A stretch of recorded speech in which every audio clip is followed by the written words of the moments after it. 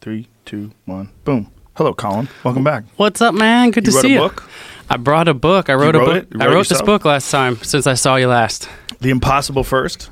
Indeed. Yeah, about my solo journey across Antarctica and kind of diving deep through my whole life and kind of what brought me there and other expeditions and the ups and downs of it all. And you're coming back from another crazy trip, right? I am indeed. What is that nonsense that you did on a kayak?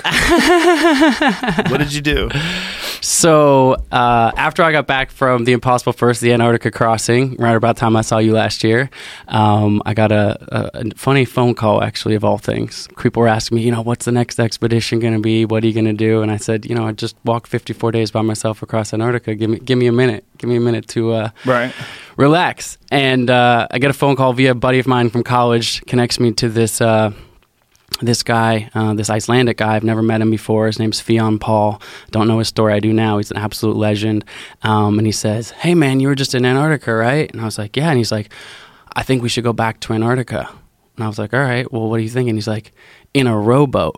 I think we should row a boat from the southern tip of South America to the peninsula of Antarctica across Drake Passage." How far is that? About 700 miles. Can I see what that looks like on a map? And I said, "Please delete my phone number." 700 miles rowing a boat.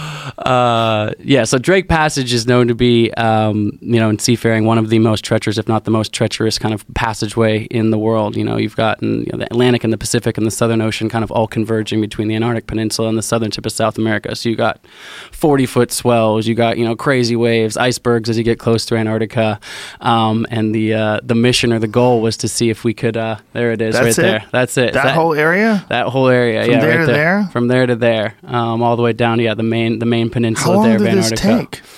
So ultimately, it took us just less than 2 weeks to do the entire row, but it was a long journey in the planning from that phone call all the way through to that year. But it was a 2-week or 12-day crossing. So in the 2 weeks, you had to have 2 weeks worth of food, 2 weeks worth of drinking water, all on the boat.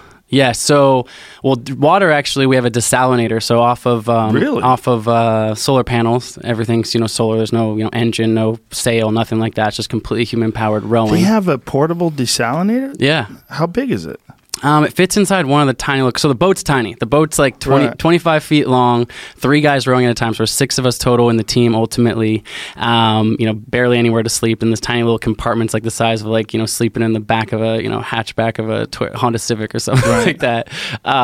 But yeah, so you've got this desalinator that's basically kind of in one of the central compartments. So it's probably maybe 2 feet by 2 feet square, something like that. And doesn't make water real fast. You can make 10 liters of water in an hour or two, depending on how hot the sun is. Good. But it gets it done. Yeah, it gets it done. Does it taste like whale dicks? What does the water taste like? It was weird. As we got closer to Antarctica, I think it started messing up because it got real salty. It wasn't doing quite as good of a job. The water near Antarctica was 1 degree Celsius, so 33 Fahrenheit, practically frozen cold water. And I think that was kind of starting to tweak out the system. So you're drinking salt water. As we got closer, it was it was still potable, but it was this isn't working as well. But early on, it worked just fine. It was pretty much, cold drinking water. Like bottled water. Yeah, wow. Exactly. But then... Does it only do it for a certain amount of time? Does the filter get filled up or anything? It worked for the entire 12 days that we were out there. There's guys who have gone on longer, rowing expeditions across the Pacific or the Atlantic or longer stretches of ocean that, works the entire time. But it is one of the things that breaks down. So we had extra spare parts. Fortunately, we didn't have to use any of that. But yeah, no, it worked. And then, yeah, of course, we had to bring food for the entire time as well on there. So that was, a key part of it. How much food? So there were 6 of us, like I said. Pretty much all the compartments were full. There was tiny little compartments, but we basically ate 2 things. So we had freeze-dried meals, so Mountain House freeze-dried meals. We had this little jet boil that we were kind of as crazy as the waters, it's 40-foot waves were bouncing around on this, trying to hold a jet boil to try to boil some water. It was pretty tough, but some close calls with that. But we also had these bars. So last time, I think we talked about last time I was on here, I had these kind of custom nutrition bars that were made.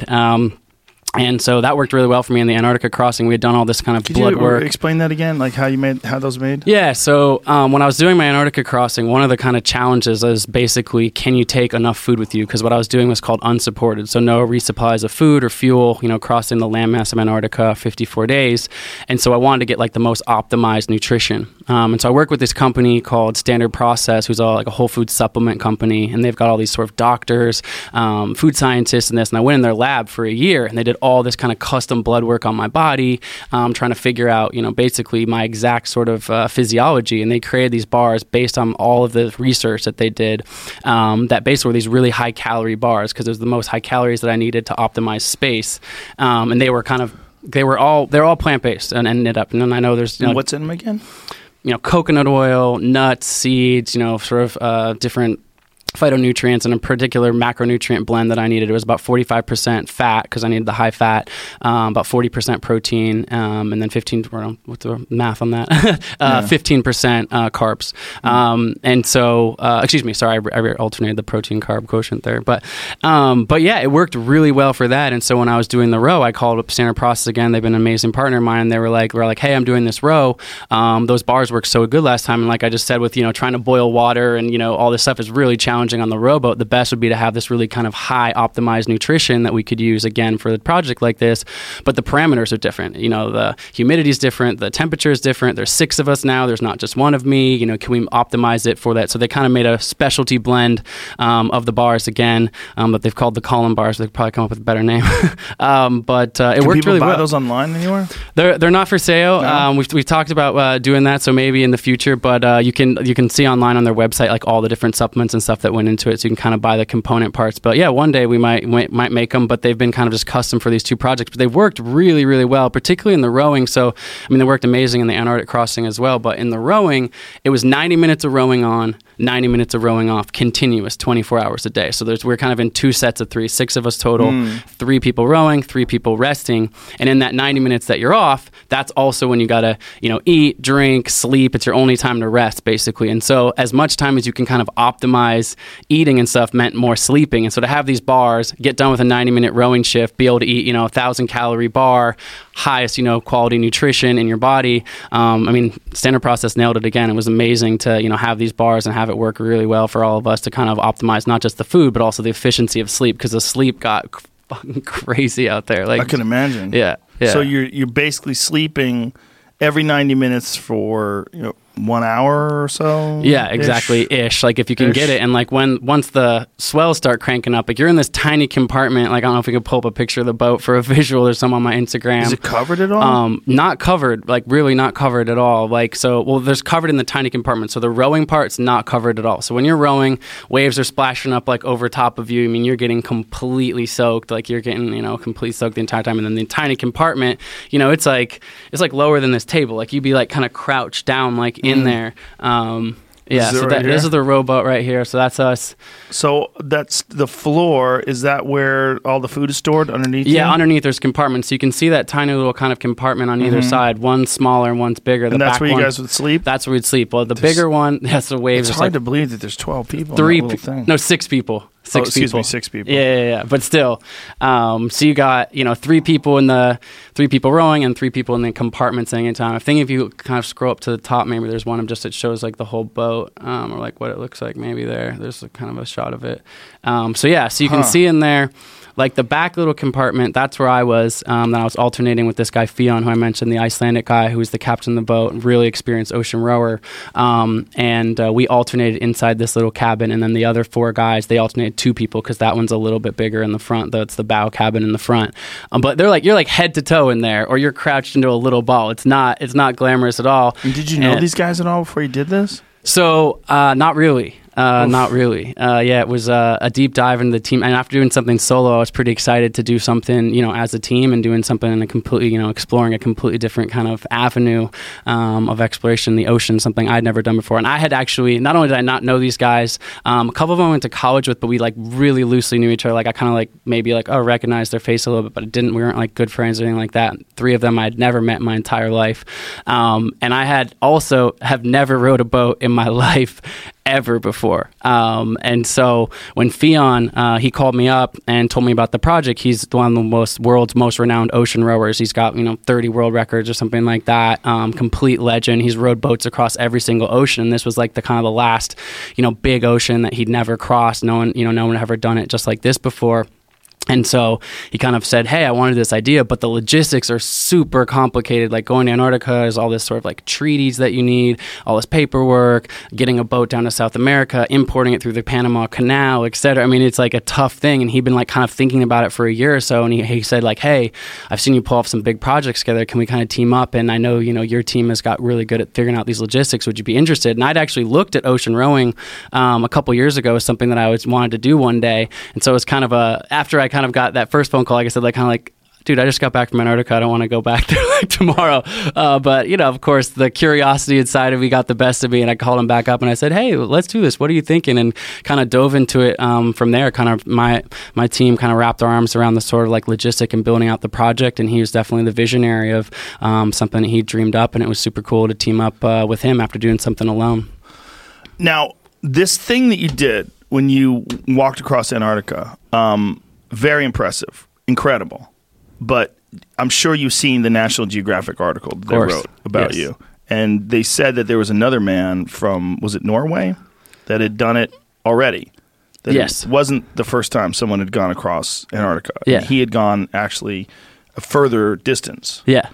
So something I've been talking about super openly, including in my book, which is the Nat Geo article. It's a little bit unfortunate. I actually just published a 16-page letter asking Nat Geo to retract the entire article. And the reason it's 16 pages is, unfortunately, the entire article they wrote is just so riddled with inaccuracies and kind of misrepresentations and omissions that, we had to kind of ask them, say, hey, look, you kind of got this wrong. I was never properly interviewed for it. But one of the things, you're talking about this guy, Borge Ausland, this Norwegian guy, absolute freaking legend. So what this guy did in 1996, so 20 some years before that I attempted my crossing, is he crossed Antarctica from the edge of the coastline, across the ice shelf, all the way across the landmass, across the other ice shelf, roughly 1,800 miles. And what he used to propel himself was he used a kite for a good portion of the time. And it's an absolute extraordinary project. And what's really weird about sort of this National Geographic article, a number of senses, is one of the premises of it was saying, Colin never talked about Borge Ausland. Like, he never talked about him in his book. He never mentioned him. He never this. And in my book, what's really bizarre and why we're asking for a retraction, because it's just really ineffectual, is that, here I am on page 49 of my book. Literally, it says, the Norwegian adventurer Borge Ausland in many ways defined the terrain of astonishing modern Antarctic feats, becoming the first person to cross Antarctica solo when he traveled 1,800 miles in 63 days from 1996 to 1997. Not only did he cross the entire landmass of Antarctica, but he also crossed the full Ron and Ross ice shelves from the ocean's edge. Ausland's expedition has deeply inspired me and was unsupported, and he hauled all of his food and fuels with no resupplies. So it was weird. It's like the journalist wrote this article but didn't read my book. That's not surprising. And I had done, I don't know, there's a lot of speculation. I had did this big project, and the film project around the row was with Discovery. I don't know if Nat Geo is coming at Discovery or whatever, but it's really bizarre. I mean, we could talk about all the different kind of fine points of that, but the big distinction, and I'll say it, I've said it, shout it from the rooftops, but I'll say it here again. Borge Ausland is absolutely incredible. I am in awe of the guy. What he did in 96 is phenomenal. That's why I write about it in my book. That's why I've written about it on my social. The day after I finished my crossing, I wrote about it on there as well. And I said, wow, so many people have inspired me. I'm standing on the shoulders of giants. The only way I was able to do this. Right, but this says impossible first, right? So he did it first. Right. So the difference is there's kind of two really specific distinctions in the world of polar travel. There's unsupported, which means not getting resupplied with food or fuel, like I was talking about with the food. And then there's unassisted, which means not using anything to propel you other than your own body. So that's called human powered alone. So what he did is considered assisted in that he used a kite. But he was able to go twice the distance of me, which is amazing. So he crossed. How often did he use the kite? Because what I'd read that he had only used the kite in a few instances where the wind was right. Right. So that's another one of the things that the National Geographic article unfortunately got wrong. And in my 16-page letter that anyone can read, it's on my website, colinobrady.com/blog, letter to Nat Geo, or it's linked to my Instagram. It's not like a he said thing where I'm like, oh, hey, this got wrong. It's just actually a really kind of documented and sourced document that has links to everything. And one of the links it shows is actually his entire kind of project afterwards in the aftermath of him talking about it, including talking about with Parawing, which was one of his sponsors, the guys who actually built and manufactured the kite. And they're talking about how he used it for about at least a third of his journey, 600 or so miles, as well as, he was able to use the kite going 125 miles in a single day, which is, like I said, it's amazing. It's really incredible what he did in the time that he did it. It's just really kind of an apples and oranges comparison when it comes to polar travel and the distinctions of that. So he traveled further, but he used some assistance. Yeah, so there's basically these different distinctions in the world of polar travel, and that's another one of the things, again, I'm not sure how they got this wrong. And in the link on the 16-page thing, I show the text message when the journalist asked me, well, tell me about these definitions of unsupported and unassisted, and I sent him the link, and there's these links. It's a kind of published thing on this website called Antarctica Logistics and Expeditions, the main sort of expedition facilitator, the person who runs logistics down there. And it's very clear. Unsupported means no use of resupplies. Unassisted means no use of kites or dogs. And so the thing that I did solo that people, I guess, have gotten somewhat confused about, or at first, was I was the first person to cross the landmass of Antarctica solo, unsupported, no resupplies, and unassisted, no kites. What Borge Ausland did is he was the first person to cross Antarctica, not just the landmass, but also the ice shelves. So there's frozen ocean on these ice shelves. So from the coast, across the ice shelf, across the landmass, and across the other ice shelf. And no one yet, including myself, has ever done a solo, unsupported, unassisted crossing of both the landmass and the ice shelves. I hope someone does it, man. It would be amazing. I had 375-pound sled, and I almost ran out of food at the end crossing the landmass. If you'd need maybe a 600-pound sled or something like that, or maybe a more optimized food solution that no one's thought of yet, but hasn't been done yet. How big was Ausland's sled? Similar size to me. So he was out there for, I think he was out there for 63 days, roughly. I was out there for 54 days. So we were not out there a lot difference in duration of time. Okay. So the sled really did make a big difference then if he's going that much further than you. Exactly. Okay. Yeah. So one more time, you were out there how many days? I was out there 54 days. And he was out there 63 days. Okay, that's not that different. Right. And so he, like I said, on some of the days he talks about it openly, that he does it in kilometers, but if you calculate back to miles, 125 miles in a 15-hour period of time. That's unfathomable just walking, pulling a sled. They're just two different things. It's like the difference between sailing across an ocean and rowing a boat across the ocean. Why do you think National Geographic got that wrong then? Because the way they wrote it, it was, they made it look like you're just a fame whore, and that there was a bunch of other explorers and outdoors people that were in support of the fact that Ausland was the only one, the first one to do it. They didn't make this distinction, and they actually made it seem like as if the sled was an ingenious solution. But it seems like that was a planned thing, and that was an engineered thing, and that it wasn't something that he built up on the fly. This was the method that they used to help him get across the snow. Totally. And like I said, if you look in the letter that I wrote, it's got links to actually the manufacturer. They kind of talk about it as being this elegant solution. It's like you put a kite up randomly. You figured it out. Hey, I got an idea. Yeah, but it's like a fully manufactured thing. It's a legit kite. And like I said, this is not me knocking on that. I actually think that project, it's one of the projects that inspired me the most to do what I did. It is amazing. It sounds amazing. Can we see what Ausland, is there any photograph of Ausland's kite? I want to see what it looks like. It's whenever someone does something extraordinary, like there's no doubt just what you did. How many days again? 54 days alone. It's fucking crazy. It's crazy. And for anybody to shit on that is nuts. So, and you're the first one that's ever done it just pulling that thing. And you showed us what it was like last time you were here. Totally. And some of the areas where you had to pull it. It seems like an insane physical undertaking. Totally. I mean, so yeah, it definitely tested me to the edges of my potential. There was many times that it felt impossible. I think we talked about it last time, but the second chapter of my book is called Frozen Tears, because on the first hour trying to pull my sled, 375 pounds, fully loaded of food and fuel, I started crying. Like, I literally started crying. The tears are freezing in my face. It's an all-time pathetic feeling. I mean, it was really, really brutal and really challenging. And one of the things for sure in the National Geographic article, they're not disputing that I did this. It's not like they're saying you didn't walk 932 miles by yourself across Antarctica.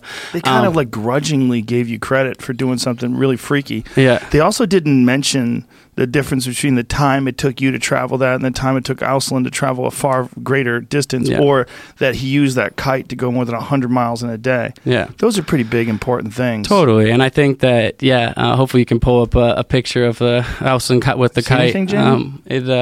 It's linked in there. Not finding his specifically. I'm finding kites there, but not with him. Jamie, if it's out there, Jamie will find it. Yeah, we'll find it in a second. But, it's, like I said, it's an unfortunate thing. I wrote this letter. The editor of National Geographic actually responded and said they're reviewing it. I think they're going to hopefully do the right thing. The facts are pretty clear on this one. Well, hopefully we can pressure them by just explaining it here. Here it is. Here's this. Okay. Yeah, that's a big difference. That's a big-ass fucking kite.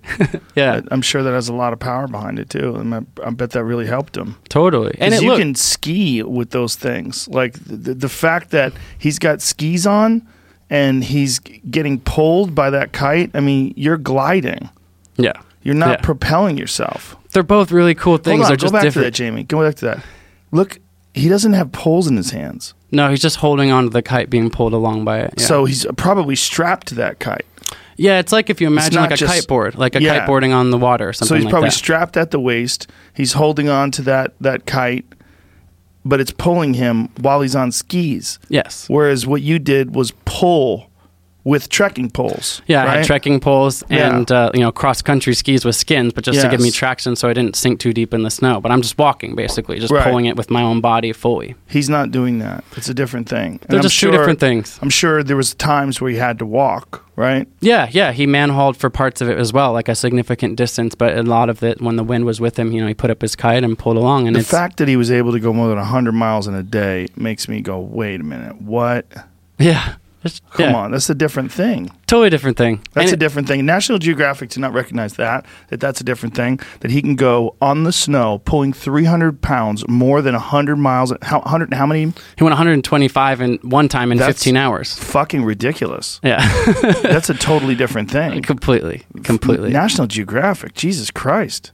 Yeah. I mean, they should have been really clear about that, because they were trying to make it out like some elegant solution that he occasionally used, not big deal, but what he really did was amazing. What he did was fucking amazing. There's no doubt about it. No doubt. That, what we just saw in that image of him getting pulled by that giant ass fucking kite on skis, strapped to this harness with all the weight behind him also being pulled by that giant ass kite, that's a different thing. 124 miles in a day, pulling 300 plus pounds, get the fuck out of here. Yeah. It's hard to walk 124 miles in a day. Let alone with nothing on your back. Zach Bitter, who holds the American world record for the fastest 24 hours ever run, ran it full clip in 11 hours. He ran 100 miles. Wow. So 124 miles in 15 minutes while dragging 15 hours, hundreds of pounds, or 15 minutes, I say 15 minutes, 15 hours, 124 miles while dragging hundreds of pounds of gear, all in 15 hours is insane. Yeah. That's insane. Yes. If Zach Bitter can run 100 miles in 11 hours and break a world record, or is it a world record or American record? American record.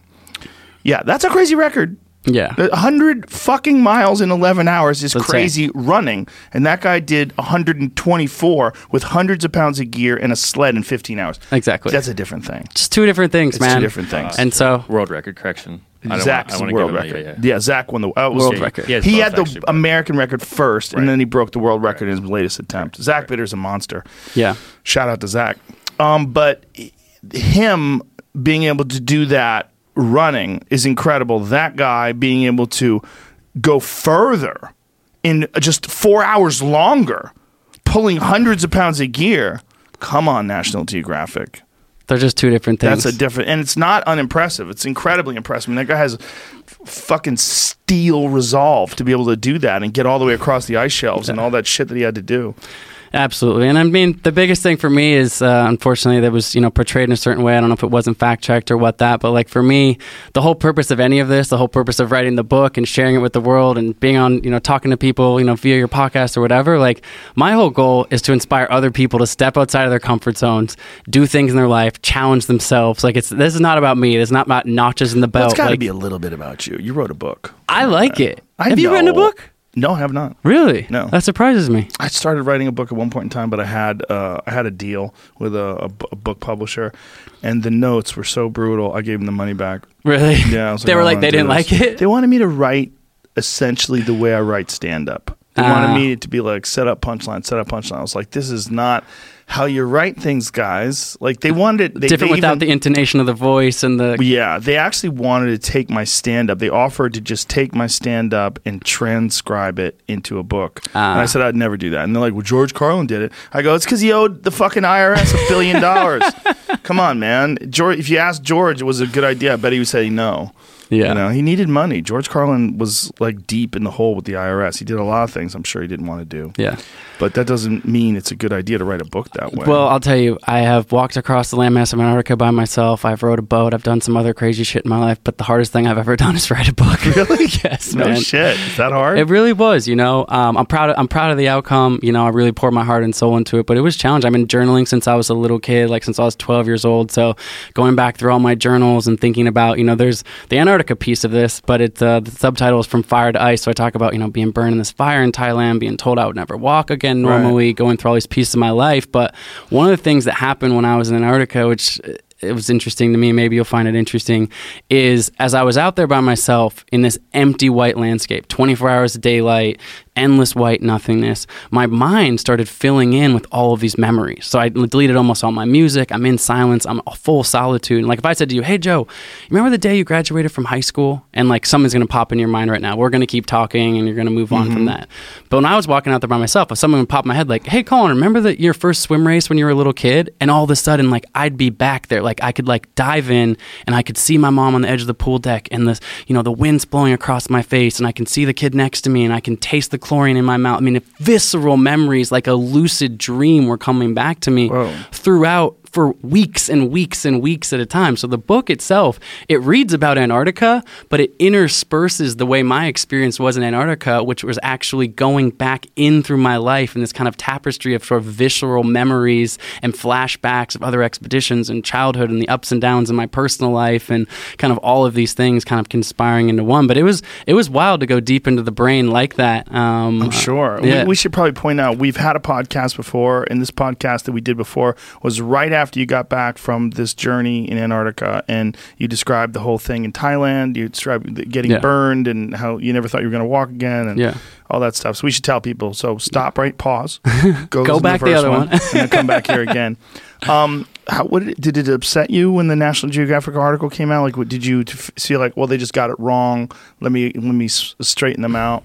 It's one of those things. I'd be curious to hear your perspective on kind of media and stuff like this. You've been around, doing type of stuff like me more longer than me, but it hurt my feelings, obviously, and I was kind of it was bizarre because it was so factually inaccurate, and National Geographic is a magazine or an outlet that I've looked up to throughout my entire life. It's just like a really beautiful, platform, and so I was just surprised. I was surprised that I was never asked for a proper long-form interview of this. I was surprised that I was never contacted by a proper fact checker. There was just some things that were just like weird and out of place, and, I guess it was a freelancer. I don't know the whole story behind it. That's probably what it is. But if I had to guess, look, there's very little in like praising people. There's a whole lot in taking people down. Yeah. If they could find that you did something incorrect, or you lied about something or exaggerated about something, I mean, they made you out to be a liar. Yeah. I mean, I read it and I was like, wow, like they're saying he's a liar. Yeah. They're saying how much of it is fiction. Yeah. They literally said fiction.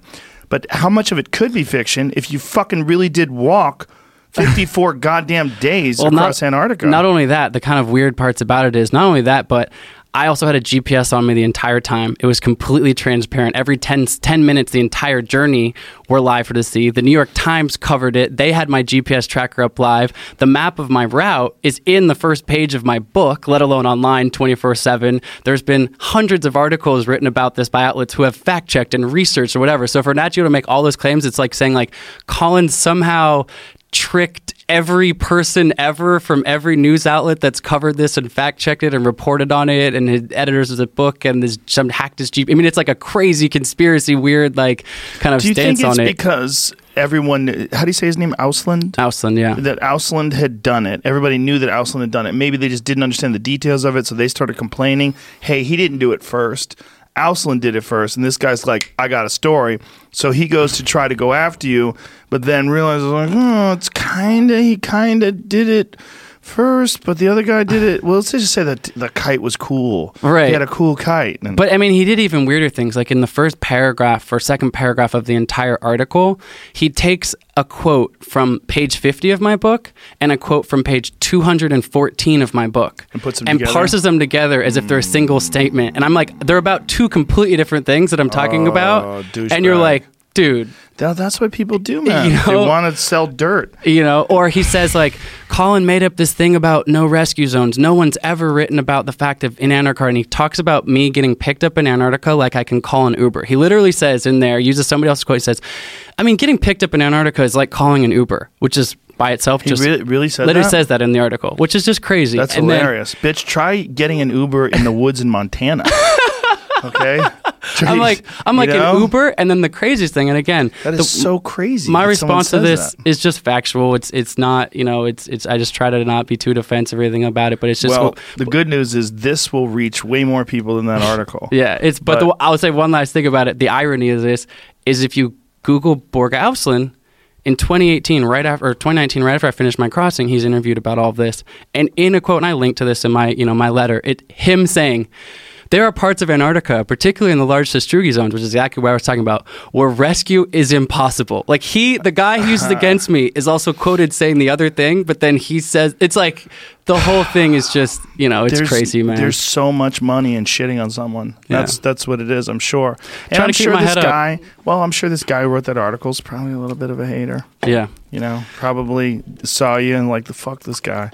It's the world we live in, unfortunately. I try to, keep my head up. Like I said, I wrote this book to inspire other people to step outside their comfort zones, do amazing things. For it too, right? I got paid for it as well. Yeah, It's also like, is that so wrong? No, you definitely should get paid. You should get paid for the whole thing. Yeah. But the fact that they're trying to diminish what you did, and what you really did do was walk by yourself for 54 days through Antarctica. And then one of the things he was even saying something about it was on a road.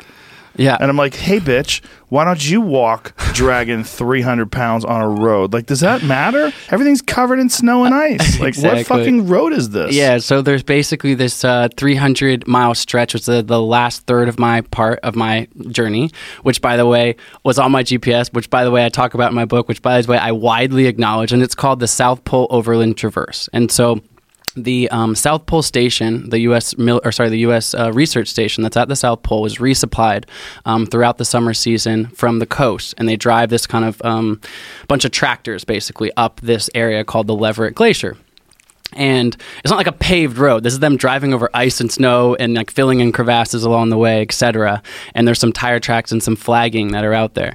So first of all, I've already traveled almost 600 miles without any of that. And then as I get there, and we know this is part of it, and I've talked about widely with all the polar experts, all of the people that make the classifications, and unassisted refers specifically to kites and dogs. And they're trying to make this claim that the road somehow, quote unquote, big air quotes, road, basically some rutted up tracks in the snow. I'm out there. This is not a paved road. No, there's not a paved road out there. And the thing is, Antarctica is so brutal. We showed some clips last time, me setting at my tent in 50, 60 mile per hour winds, that it was like. Yeah.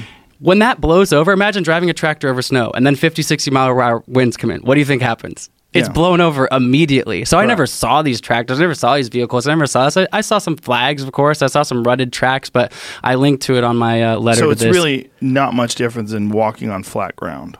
No, not at all. And still, there's still this Ostrugi there, so there's still huge bumps of snow. And a lot of the time, it was whited. I was completely whited out. I couldn't see 5 or 10 feet in front of me. So it's not like I could. A lot of times, these flags that were every 100 or 400 meters. It's not like I'd even see those. So it's just a shame. And I've been very transparent about the fact that I used that route. It was the safest route. It was the only route the logistic company wanted to support, and it falls completely in the distinctions of what is known as unassisted. And he kind of makes this claim about that's not true, where people are rethinking that. And one of the weird things is rethinking it. Right. So they're now, because of some of this, the polar community have gotten together after my project. So my project squarely falls in the definitions as they were, followed all of the rules and all of this. Now they're sitting together and they're saying, maybe we should rewrite some of these rules or make certain definitions different, which, by the way, if they want to change rules, that's totally fine.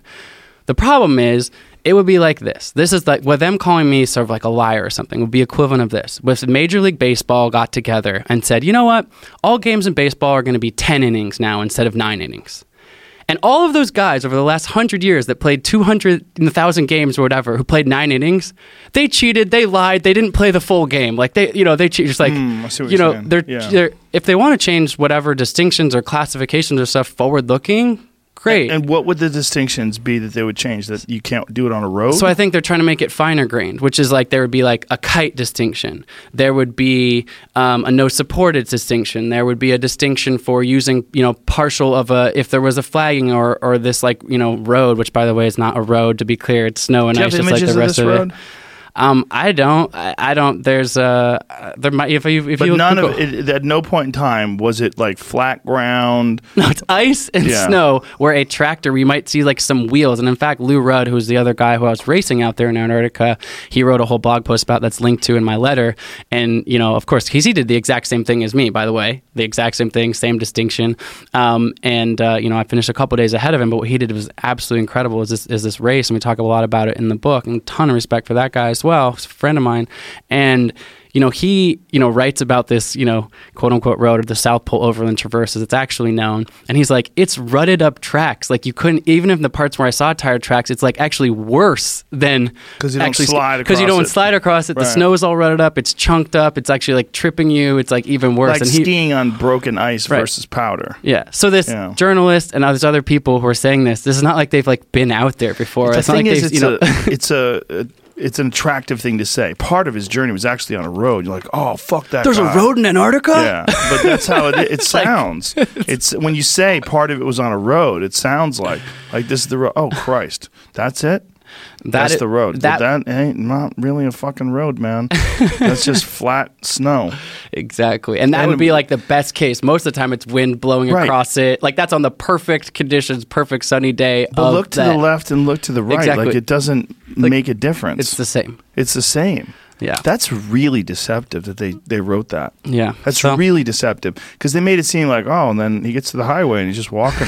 It's like hitchhiking, put my thumb out, I'll pick up a come bus. On, man. He still went 54 fucking days across Antarctica. And I know they acknowledged that in a small way in the article, but they really,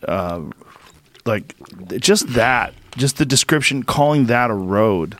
Like that is, sort of technically a road. There's no fucking ground, man. It's just all ice and snow. Yeah, exactly. You don't see the ground. Exactly. And like I said, I was transparent about it. That was my route. Asked all the people. They're like, yep, you're within the rules. You're doing the right thing. No one's ever done this before. And then, Damn, everybody's a fucking hater. Yeah.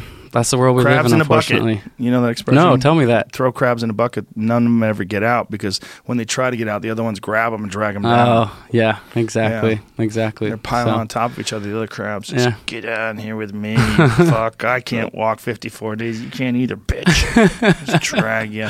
Onward. Onward is nice, but man, it's really disturbing. Have you thought about suing them? Drop the hammer, son. Call the Jews. Yeah, Do you know any good Jews? They're attorneys. Is that racist to say? I don't think it is because they're positive. They're really good at it. Some would say they're not. That it is racist or anti-Semitic. Yeah. Do you have a Jewish attorney? I do not have a Jewish attorney. I do. You do? Yeah, should get one. All right. They're awesome. I'm sure there's some Irish attorneys that are awesome too. That's a weird one, right? Like racism when it's positive. Like if you say black guys have big dicks, people get mad at you. I'm just saying they're awesome. Like, you know, That's true. it's a weird one. Like, it's not really racist. It's just saying someone's really like Italians make really good pizza. Is that racist? I love pizza. I do too. Sorry, we got way off track. So put this stuff aside. Have you considered legal action, or are you? You know, like I said, I published this 16-page or this 16-page document that's on my website. I sent it to the editor of National Geographic. They have acknowledged that they've received it, and like I said, it's been a holiday weekend, so they've had a few days to have it, and hopefully they do the right thing. You know, it is, you know, ultimately it's defaming. It's ultimately painting the wrong picture. And like I said, it's online. In print? Or their version is in print as well as online, or just online? Oh, their article is just online. Yeah, I hope they take it down. Yeah. But the problem is then. But if not, then someone's already seen it. So then, exactly. And then, you know, people like writing on my Instagram like, "You liar! I fucking hate you. I hope you die." And you're like, "Whoa, man!" Like that, you know, and that hurts, man. I'm not gonna lie. I'm a human being. Like it hurts my feelings to see that, particularly when it's about something that's completely not true. Like people are saying, like, "I heard you took a fucking Uber out there and you like just walked on this road," or something. You're like. You know, that's hilarious. Yeah, but you know, that is the problem with those kind of articles. That right there, in a nutshell, is that especially people that sort of peripherally look at them. Exactly. You don't really go through it extensively and examine what this guy's saying. Yeah. So hopefully it doesn't come to legal action. Hopefully they do the right thing here. They've reviewed the facts and we can move on. Dude. Yeah. Call a lawyer. Yeah. Make it happen. So now you get through this, right? You write your book and you get in this rowboat journey. Had the rowboat journey been done before? So the rowboat before, there's a storied history of ocean rowing. So ocean rowing, sure, the Polynesians. Yeah, I mean, it goes way back, but even kind of as a sport, and maybe the polar community wants to do this more formally, but there's something called the Ocean Rowing Society that has, you know, the records of different rows going back over time.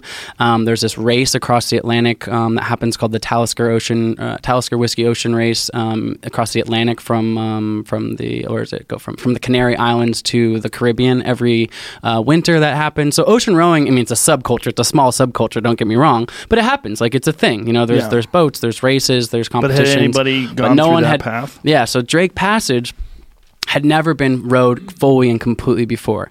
There was a guy who's a fucking legend as well. I wish he was still alive because I'd love to sit down more than anything with this guy. His name's Ned Gillette. A true like explorer. I mean, he actually got killed in the late 90s, I believe, when he was climbing in the Himalayas or in Pakistan. He got shot by someone who came through the camp. I don't know the whole story. It was a super sad story. But he's done all of these projects. You know, before social media and stuff like this guy was out there doing these badass things. And he made this boat called the Sea Tomato, and he took it down to Chile to try to kind of do what was like kind of a hybrid row and sail. And so he has a sailing mast on there. He's got oars. He's got 4 guys with him.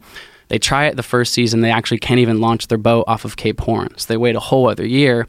And then the second year, they launch the Sea Tomato under sail. Why do they have to wait a year? Because the weather, I mean, Drake Passage is, we'll get to that, but it is gnarly, bro. Like, it is like, I mean, people, you know, as you say, going around the Horn, people say that in sailing, like Cape Horn is known to just be like just treacherous, brutal water as these oceans kind of collide and these huge standing waves come up. So a whole season, they sat down there with their rowboat and didn't even launch it. Then the next year came back, him and 4 guys. How small is the window where you can make it across?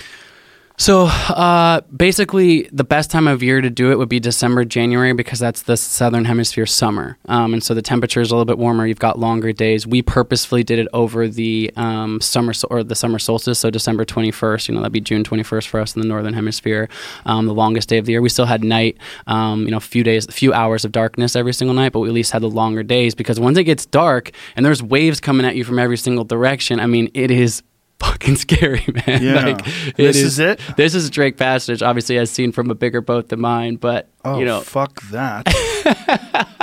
Can I see what it was like on your boat? Do you have video? Yeah, if you pull up my Instagram. If you pull up my Instagram. How many people die out there?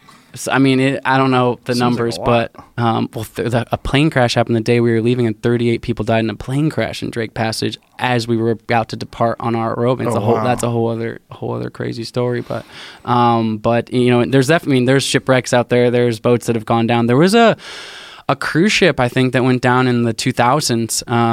In Drake Passage? In Drake Passage, yeah, on a cruise Jesus ship. Christ. I hope I don't get that story completely wrong, but I'm pretty sure a big boat went down in the last 10 years or so. What the fuck is a cruise ship doing there? They go to who Antarctica. Wants to see that? They They go to the peninsula of Antarctica. So actually, there's quite a few cruise ships. Yeah. So here's me. So it's out in actually that boat. fairly calm sometimes. So I mean, some of the times, if you see, you got some swells, but I mean, you'll see this next part. So this is me in the tiny little cabin.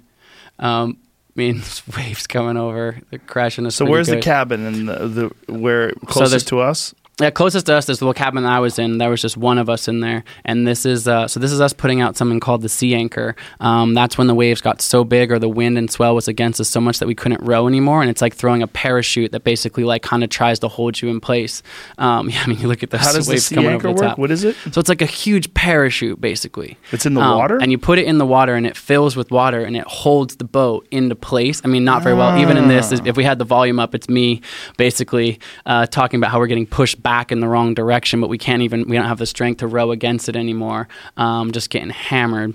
But the how sea far anchor, did it push you back? I think that time it pushed us back like 15 or 20 miles. Whoa. Yeah. So you lose 15 or 20 miles of progress. Yeah. And that one, that was the longest sea anchor. I believe we were on it for 26 hours. And so what happens is, like you saw on the boat, there's 3 people rowing, 3 people in the cabins at any given time. And the cabins are tiny. When you're even with the, one person on one side, like I was, 2 on the other side, like you're like smashing there like a sardine. But then when you put the sea anchor out, no one's rowing anymore. And that, open decking, it's like really dangerous to just be sitting out there. So we all try to get in the cabins. But like this Icelandic dude who's the captain, Fionn Paul, I mean, he's like amazing row, 6'2", broad shoulders, whatever. All of a sudden, the 2 of us are jammed inside of like the smallest little compartment. It's like 2 feet, around 3 feet wide by 3 feet tall. We're like spooning each other. We're wet. Whoa. We're cold. We're in there for 26 hours that time. Like, how did you guys poop? So if you look, that's me. Yeah, this one shows kind of the wave, the big swell. I'm the one in the back there. And I'm sitting right next to a really fancy toilet, a little something called a 5-gallon bucket.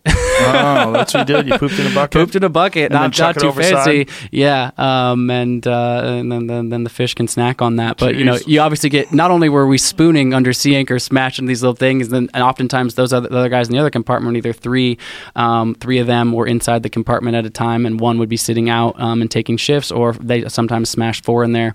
But I mean, they're like literally on top of each other. So we got close, but then also obviously there's no space on the deck, so it's like, hey man, just turn your head away. I'm going to be pooping basically a foot away from you while you row into this bucket. Like, don't mind me. Those mountain houses will create some horrible smells out of your body.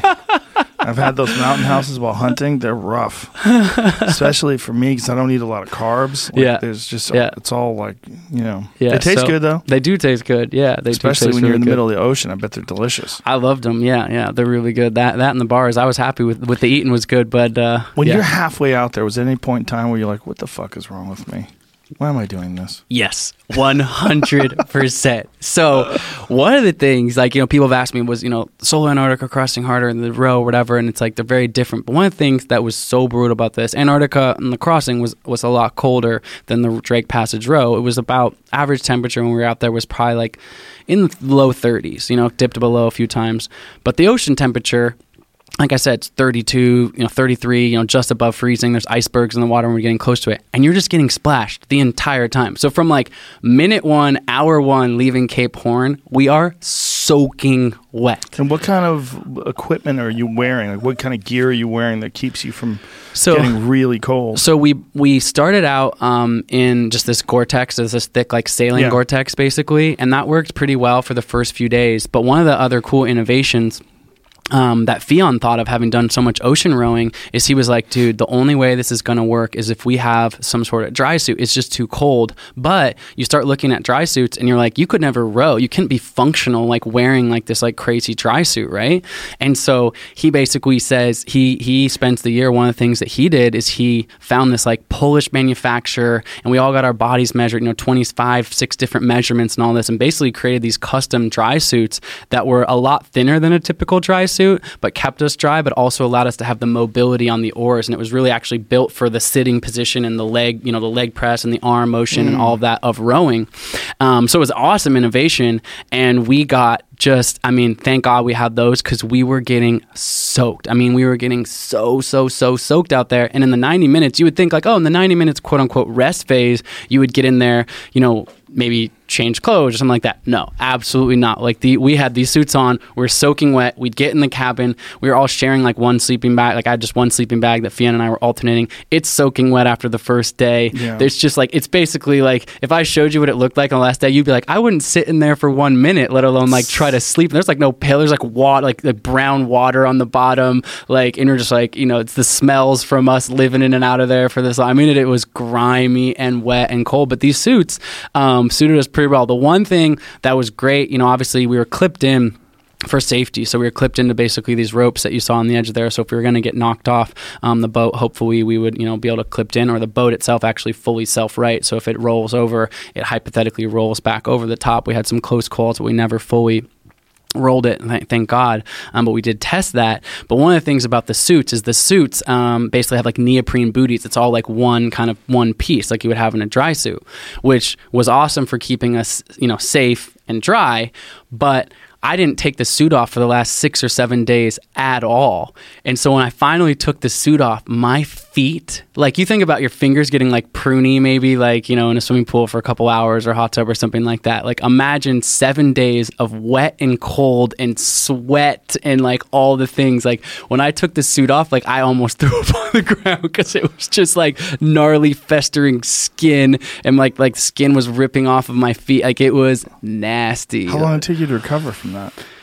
I don't know exactly. It's hard to put the point on like, oh, I'm recovered, but it definitely took a few weeks to just kind of get everything back. The stability back in body, mind, Christ, all man. of that. So yeah, it was interesting for sure. What are you gonna do next?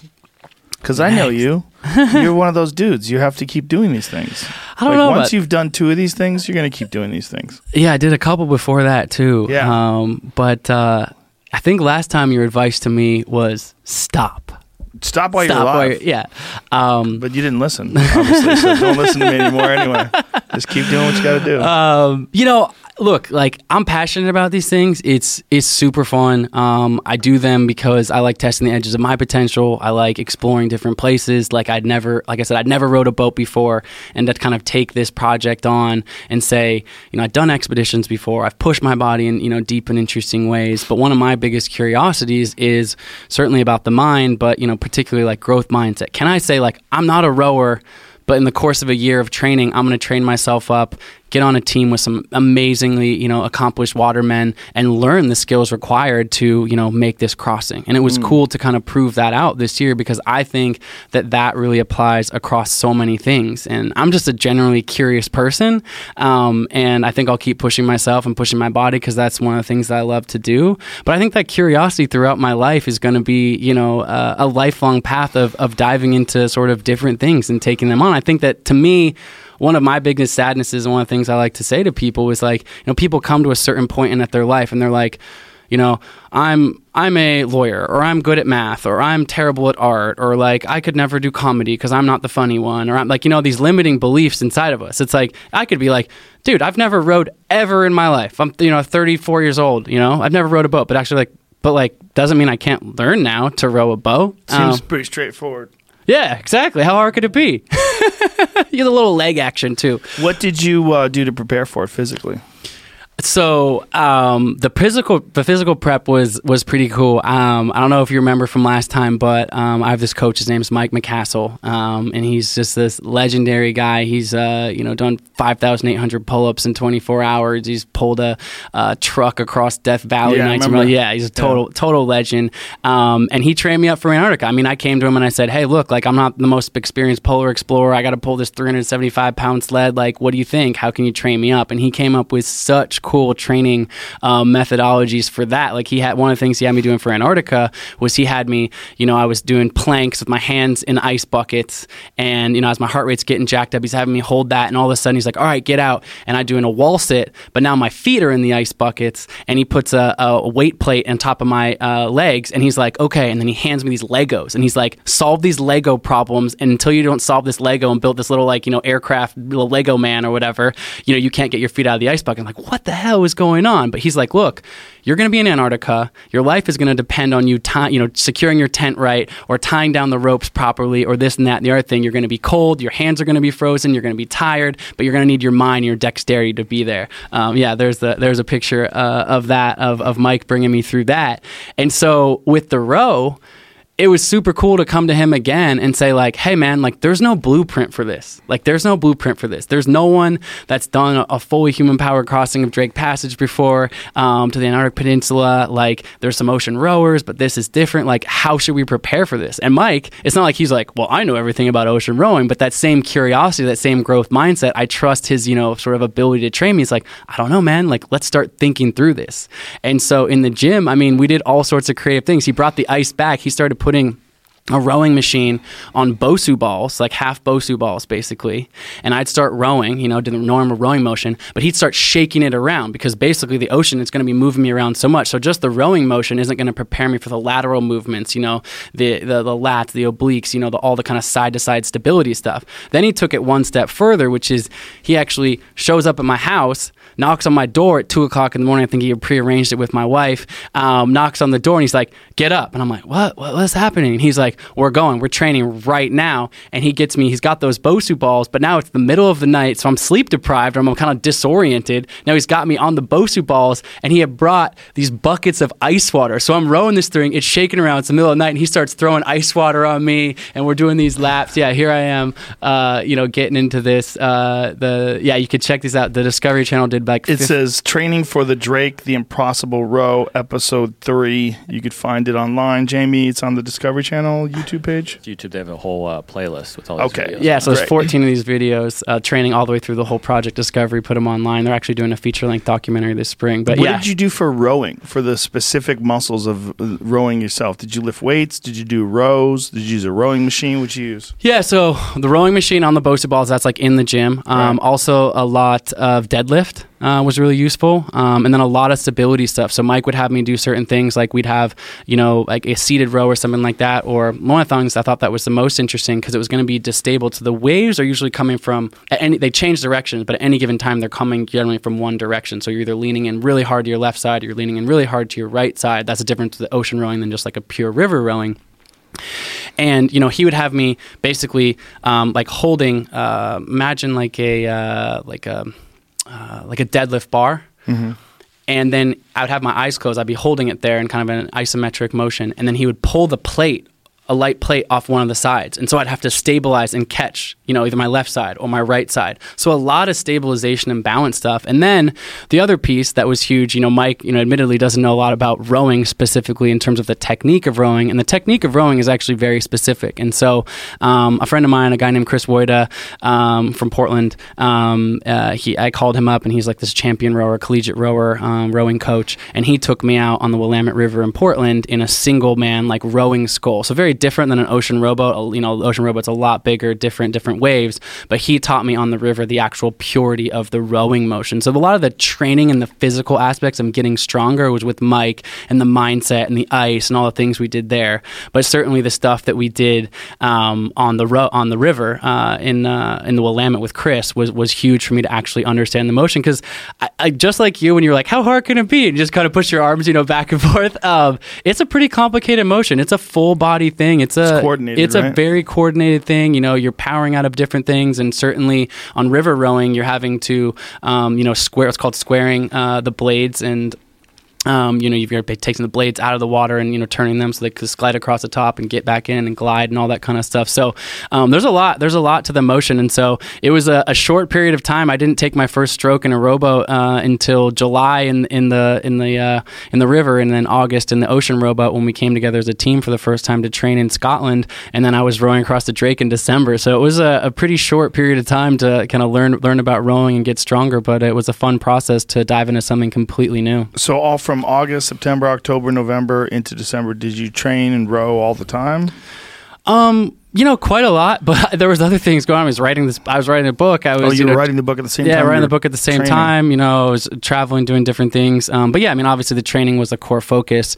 But it wasn't like I was like every day all I was doing is rowing 10 hours a day or something like that. There was, other things going on. But I'd imagine you would need some pretty spectacular endurance to do that. 90 minutes on the hour every 90 minutes. Yeah, so you got 90 minutes on, 90 minutes off, 90 minutes on, 90 minutes off. How did you guys devise that strategy for doing it that way? Just like to not burn yourselves out too much, but yeah. So, like I said, Fionn, has a lot of ocean rowing experience, and from his other expeditions, we kind of collectively talked about it as a team, and he was just like, okay, this is what he felt has worked the best for people to, do a long stretch, get enough rest, but obviously, maybe the first day or two, you think, oh, I could row for 4 hours at a time or something like that, and then you get longer stretch of rest. But over time, like your body really starts to wear down, and so he kind of felt that was the happy balance. And it definitely, I was delirious. We were all delirious and sleep deprived, and it got weird out there for sure. But I think it was the best. My body actually held up pretty well, and I felt like. Did you hallucinate at all?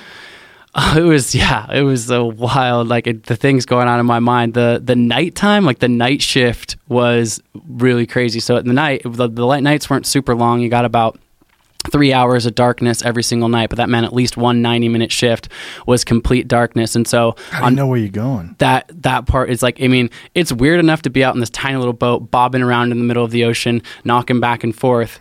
But all of a sudden it gets completely dark and you can see nothing. And so waves kind of come up out of nowhere. It's very, very disorienting. I was rowing. So on my shift, it was myself, a guy named Jamie, who's from Scotland, and a guy named Cam Bellamy, a South African guy I got a funny story about him. He's an absolute legend. So it was the three of us out there rowing on our shift, and the other shift was Andrew, John, and Fionn. And on our shift in the middle of the night, I don't know how it started, but it was one of the first nights that we were out there. It's kind of like, you've been rowing all day, and then all of a sudden now you're wet and cold and it's dark. It's just like this sucks. Right. Those are those moments when you're having your lowest moments. And we you might make fun of me, but we started singing, man. We just started singing out there. Why would I make fun of you for singing? I don't know. I didn't make fun of you for rowing across the ocean. There you go. We started singing. I think I just started belting out one day. I was actually born on a hippie commune. My mom played Bob Marley Redemption song throughout my entire birth. There's people watching my birth on my futon. So I started oh pirates, yes they rob us, sold I to the merchant ships. We're just belting it out. No, my voice is terrible, but did you hate we're these having guys fun by the end of the trip? No. It was intense. Working. Did anybody hate you?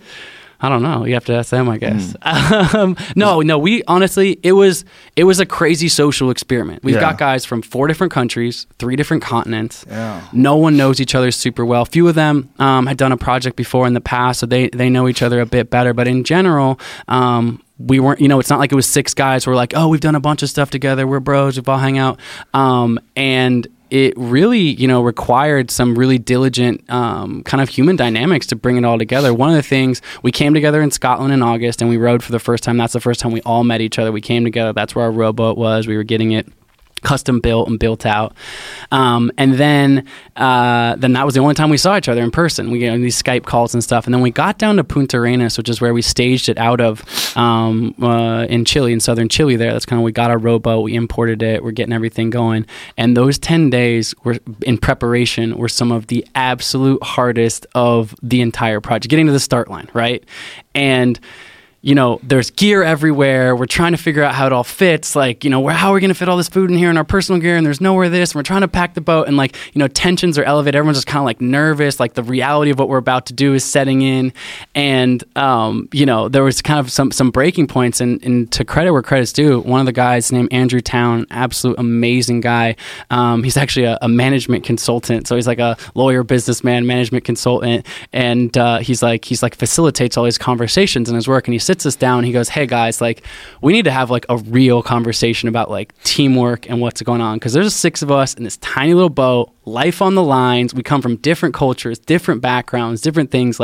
Let's set some intentions. And at first I think we were all maybe a little bit skeptical, but he sits us down and we have this conversation about let's talk real. What are our real fears going into this? What are our vulnerabilities? What are our weaknesses? How can we trust one another? And we're very honest with one another, and I think it really set the tone for the entire thing. One of the guys is a school principal. He's got a 2-year-old daughter at home, and he's like, hey guys, I want to do this. I want to be a part of this project, but here's some of my fears, and for me, I'm like, look, like we got to have a communication. We got to be able to say to each other, if we're having a bad day, we got to just be honest. Like, hey, I'm not having a good day, but it's not because like I'm a bad person. We got to support one another, and really having that facilitated conversation as a team early on before we were out in the water and the intensity, I think carried us through. And I'm so grateful that Andrew facilitated that conversation, because that was a really turning point in the group dynamics. And so the Discovery Channel was their idea for this thing? Did they come to you guys? Yeah, so that the whole Discovery thing is really cool part of this.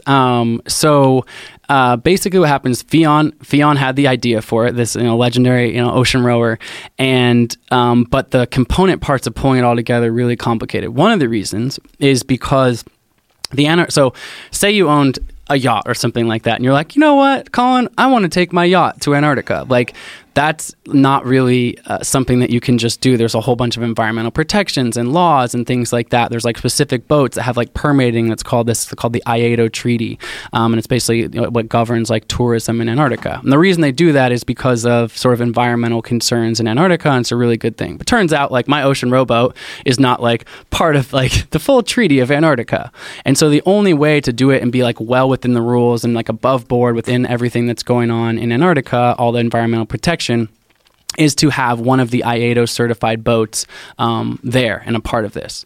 And so what we realized is we needed what was called a supervising vessel, not a vessel that would, give us support in the middle and hang out with us and we could jump off and take a hot shower, but a boat that's basically overseeing the totality of the project and also has like us being like fully permitted throughout that.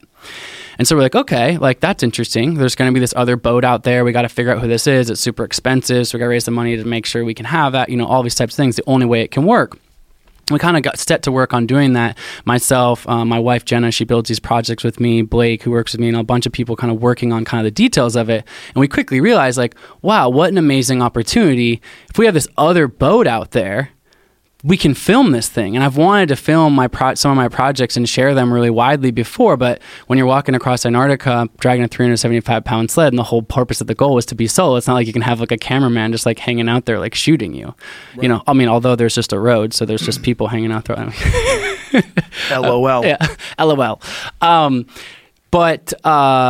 Basically, that's when we said, hey, like, let's see if someone will be interested in coming on as a media partner of this and really filming this and sharing this in a big way. And so we got to talking with Discovery. They got on board of it, and it was a really cool vision. It was kind of a combined vision of theirs and ours. Through all my other projects, I mentioned the GPS through my last, Antarctica crossing and my other previous world records before that. I always carry this GPS and share it in real time. I have this nonprofit where, during the row, there were 600,000 school kids and school curriculums we built around like ocean and environmental learning and stuff like that, all incorporated into the kind of daily following along with the science and curriculum. And so I always wanted to share the projects in real time.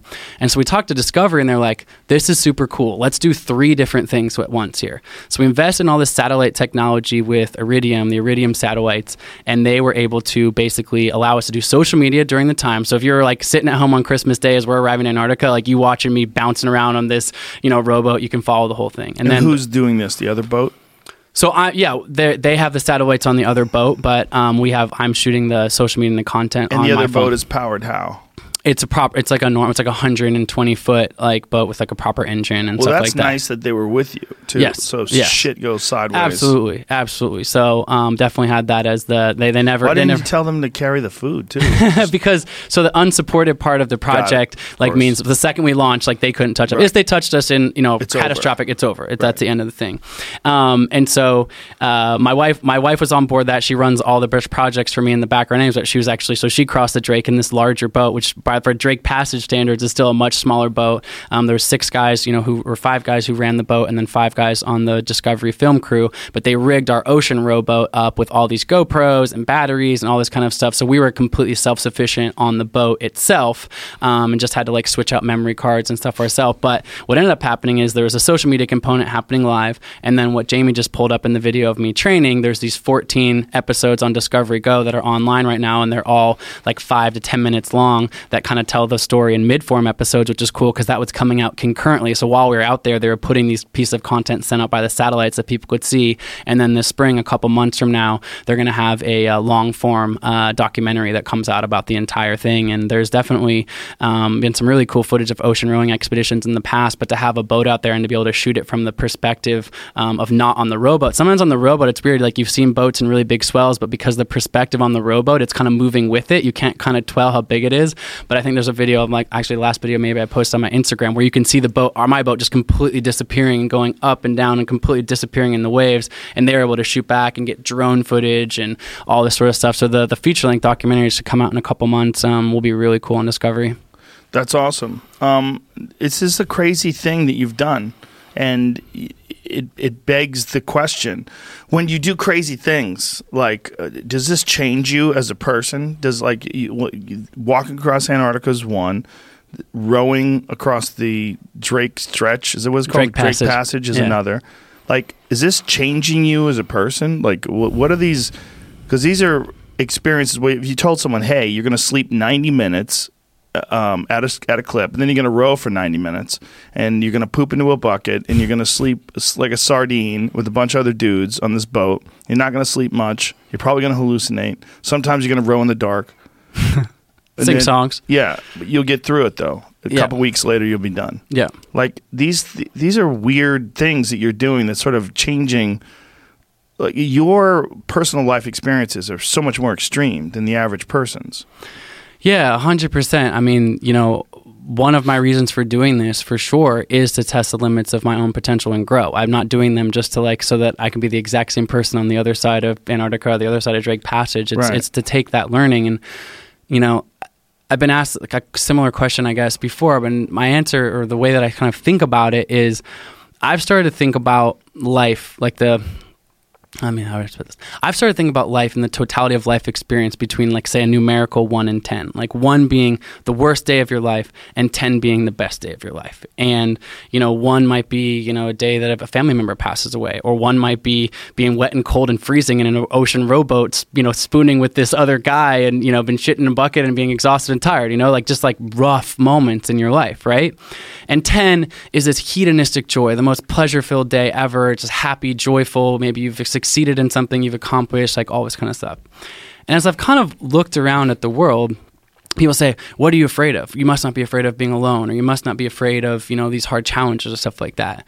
I'm like, maybe not. But what I'm really afraid of is actually living a life range bound between 4 and 6.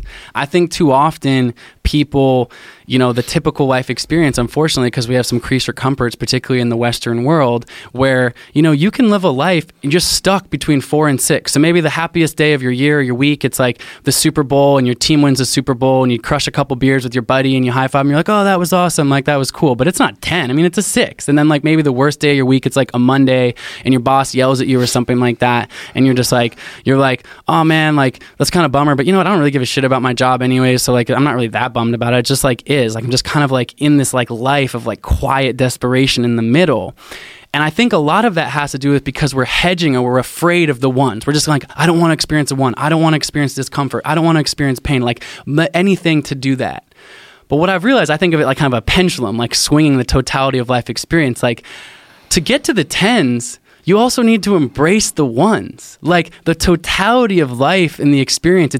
I'm not experiencing these high highs or these hedonistic joys or these beautiful flow states or things like that, in spite of the 1s, in spite of the challenge, but it's because of them. Yeah. By pulling my sled, 53 days, on my 53rd day of pulling my sled across Antarctica, I get there, my hips are poking out, my ribs are sticking out, I'm exhausted, I can barely pick my duffel bag up to put it in my sled, my body's completely compromised, I'm exhausted. But then I tap into the deepest flow state of my entire life. I find this place in my mind, in my body, in my soul.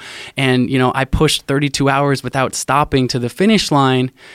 And I wouldn't have gotten there had I not pushed myself, had I not, gone through this difficulty. I like to say that, pain is mandatory. These challenges are painful, straight up. Pain is mandatory. Make no mistake about this. The obvious things I'm doing are painful, they're hard, whatever. But the suffering part is optional. Yeah. You don't have to be in these moments so wound up, be like, oh my God, this is horrible. I'm in this. And why did I get myself out there? This is terrible, blah, blah, blah, blah, blah, and go down this path. You're like, I'm doing this because when I step outside of my comfort zone, I grow. And as I grow, I can share that with other people and hopefully have that ripple effect of positivity and inspiration that's lasting in the world for others as well.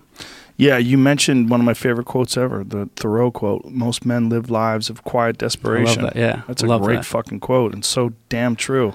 I think you're right. I think you really need very difficult things in your life in order to appreciate real comfort and relaxation. Absolutely. I don't think you hit it if your whole life is just soft cushions and everything's made out of velour and people are feeding you grapes. I think you live like an asshole. Yeah.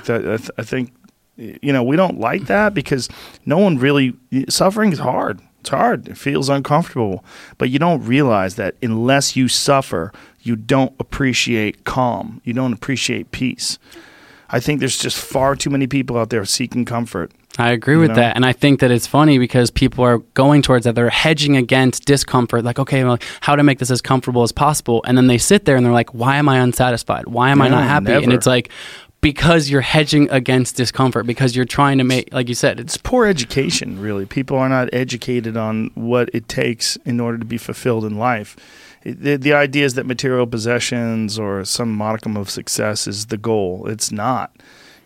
Difficult tasks is what make you do something that's hard to do something that's interesting, do something that's complicated and intricate, do something that requires you to stretch your boundaries. Absolutely. So that's why I'm asking you, because you're stretching your boundaries into some weird life, death-defying sort of thing. You've done 2 of these so far. Like, what is next? Are you going to do ultra marathons? Are you going to try to climb mountains? Like, what are you going to do? So I know you got something going on. I did a big mountaineering project before any of this. For these last 2 projects, I did something called the Explorers Grand Slam. So I climbed the tallest mountain on each of the 7 continents and went to the North and South Pole for the last degree of latitude, faster than anyone's done that. So I was 139 days back in 2016. So Everest, Denali, Kilimanjaro, etc., back to back. The next actual physical project that I have, it's not some world record breaking thing or anything, but my wife. So one of the things that we do, we have this nonprofit, as I mentioned, and love speaking to young people, kind of opening their minds to the outdoors and being stewards of the land, and really inspiring young people to think about doing hard things and testing themselves. It doesn't have to be in the outdoors at all. It could be anything: music, art, culture, whatever it is, but to aim high in their life. And one question we started asking young people was this question, which is, what's your Everest? It's a really obvious metaphor for kids. It's like, what's your big goal? What is your Everest? And kids are amazing. In a gymnasium, I get kids raising their hand going, my Everest would be the first person in my family to graduate from college, or whatever amazing things kids dream of, and help facilitate them towards those goals.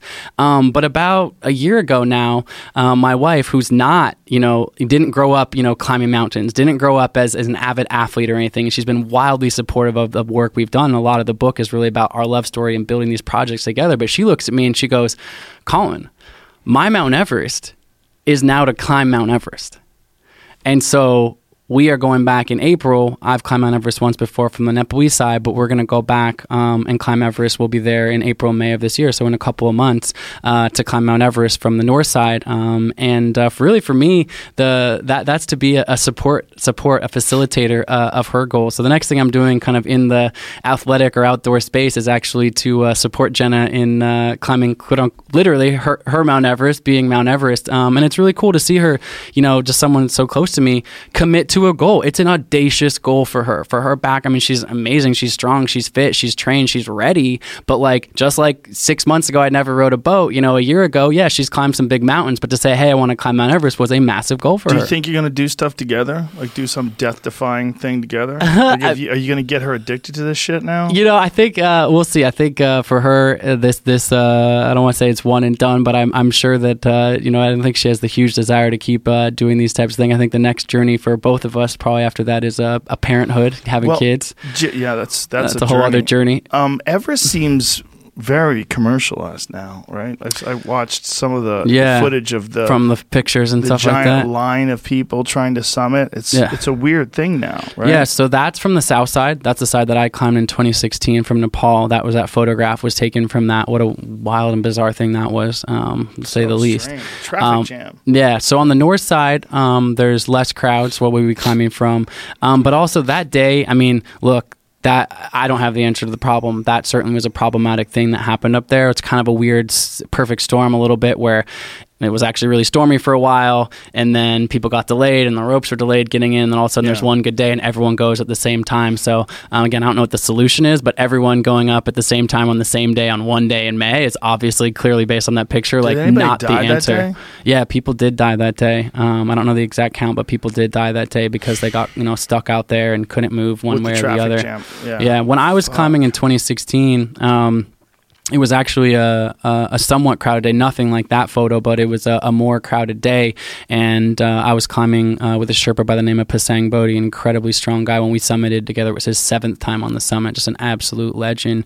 And him and I talked about it, and we were behind all these people. And we actually made the decision, he said, we got to weigh the kind of pros and cons here. If we stay behind people, you're moving as slow as the slowest person in this line. And it's just like you've seen those photos. It's just not a great situation. It's cold. You can get frostbite and all that kind of stuff. And so we actually made the choice to unclip from the ropes, the fixed rope there on the first half of the summit day, all the way up to a section called the balcony. We actually climbed unroped, but beside the people, because we actually made the call that we said, actually climbing unroped of this section felt safer, risking a slip or a bad fall with no ropes felt safer than being stuck behind some other people. And then eventually it did get 2 steep and 2 falling off.